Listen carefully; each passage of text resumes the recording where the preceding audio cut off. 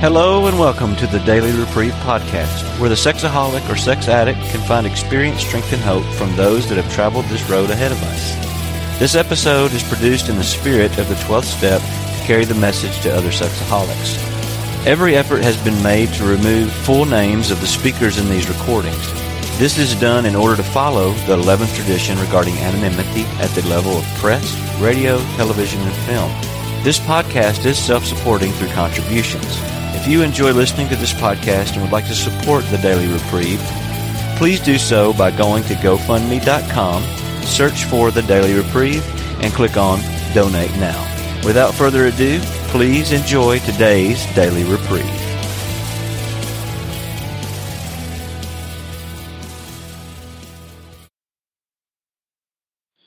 Hi, my name's Hugh, and I'm a recovered sexaholic. I've been sober since November 16th of 2009. What it was like. I was born into a family that where my dad was actually a hardware store clerk to begin with, but wanted to become a pastor. So when I was very young, he went ahead and went back to get his high school diploma, finished college in 3 years while serving 3 churches, and finished the seminary in 3 years while serving 3 churches. So I didn't get to see my father very much growing up, but when he was home on the weekends was when discipline would be handed out. Now, for me, any of you that know the old story of Dennis the Menace, that was me perfectly. I was always curious, always finding ways to get into things. As far as my sexual history goes, when I was 4 years old, I was molested by a teenager.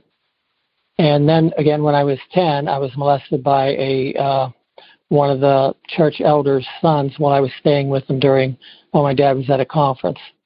And this started off the idea of the masturbation and stuff, because that's where I was taught it.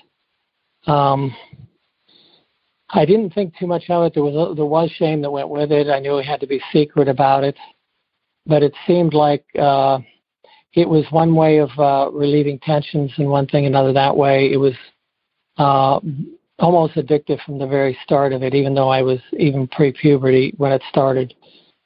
But as I went through school, my relations with girls, I was actually, the first day I went to regular school on the bus, to first grade, I kissed a girl on the back of the bus and naturally got in trouble about it. My dad heard about it, which most kids at 5 years old aren't thinking about kissing a girl on the back of the bus. So things were awakened in me very early that naturally I didn't know how to handle and didn't know what to do with. But I did participate quite a bit. I always had girlfriends all the way up through, but most of my sexual acting out was with guys. As I got into high school, there was a lot more activity. It seemed like I was always running into somebody who wanted to, do the mutual masturbation and that type of stuff, more of kids, what I called kid stuff at that point in time. By the time I graduated from high school, I had actually tried to do everything I could to stop, but wasn't able. So when I went into college, I thought, well, if I get married, maybe that'll help take care of things and everything will be all right. So when I was 20 years old, I went ahead and got married, thinking that would take care of it, and it did not. I was fine for a few months, through the honeymoon period and all that. But the masturbation started up again. And it was a couple of years later when I started also acting out with other guys again, which was not good for the marriage and it wasn't good for me. I did tell my wife after we had gotten married that I didn't know what love was, so I didn't know if I could tell her I loved her because I didn't know what that was, which now I know after being in the program, I didn't know what it was. Because all I ever knew was a lust or that type of a thing. As we went ahead and got our first job together, we worked at a children's home and were house parents for that. And I did some acting out during that period of time. with other guys. As our marriage went on, there was probably up to the 36th year of marriage, there was probably a half a dozen times that my wife found out or knew something was going on and would confront me, and we would go through a period of time where I knew I'd lost the trust, but I was just, in a sense, I was very afraid that she would do something and then I would be left all alone and didn't know how to handle that. Well, after in 2007, well, it was actually 3 years, a little over 3 years before that, I started having an affair with another fella, and that lasted almost 3.5 years. When the confrontation came out about that one, my wife told me at that point in time that I needed to go ahead and decide what I was going to do. She wanted me to move out. She wanted me to take everything that was in our possession, and put it all in her name. And as I was going through the process, she said, no, go ahead and stop, but I just think you need to move out and decide whether you want the marriage or you want these other relationships. About the first month, I had trouble sleeping, I had trouble eating, I had trouble doing just about everything until my wife called me because she works for Triage for Counseling Center. She said, have you thought about calling SA? And she you know anything about 12 steps? And I said, yeah, I'd heard about it because I'd had somebody in the one church I was involved in wanted me to go because they thought our pastor had a problem. And I think really he knew I had a problem, and I probably wouldn't just come out and say it. So I did attend a few meetings, but they were like 2.5 hours away, so I didn't do it very often then and naturally stopped. But at that point, I was desperate. So I went ahead and typed in Sexaholics Anonymous, went through 4 phone calls, actually connected up with a guy where there's a meeting the next morning. It was a Friday night, and I think that Saturday was April 14th of 2007. And that's when I came into the program.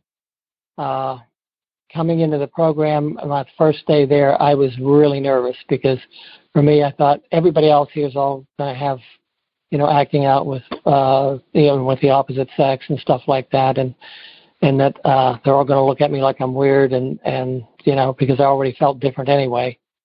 But they didn't. And that was a real surprise to me. So in the course of the next couple of years, I went through the steps.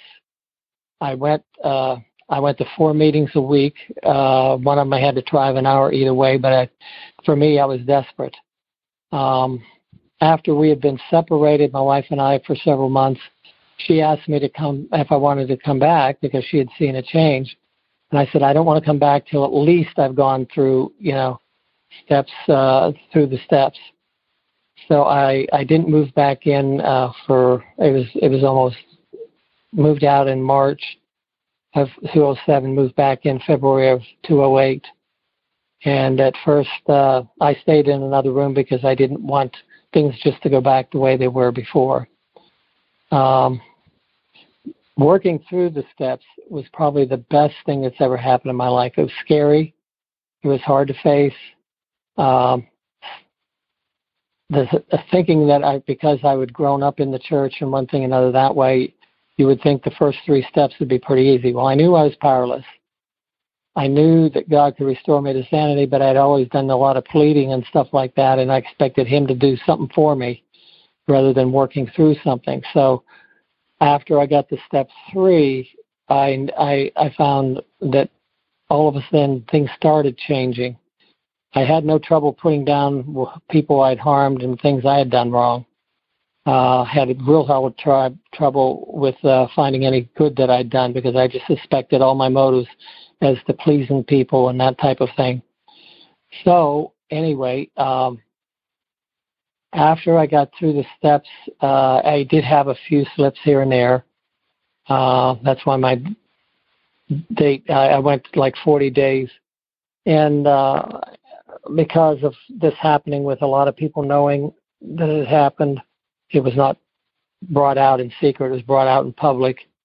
Most of our friends didn't have much to do with me because they were siding with my wife at that point, or were feeling bad for her. And so I didn't tell my family for a while, but finally did in the amends process. And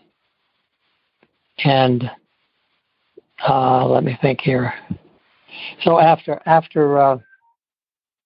the first couple of years, I had another slip where the person I'd had the affair with called back, and for some reason I started talking again, which I should not have done, and then ended up acting out the last time, which was that November 16th of 2009.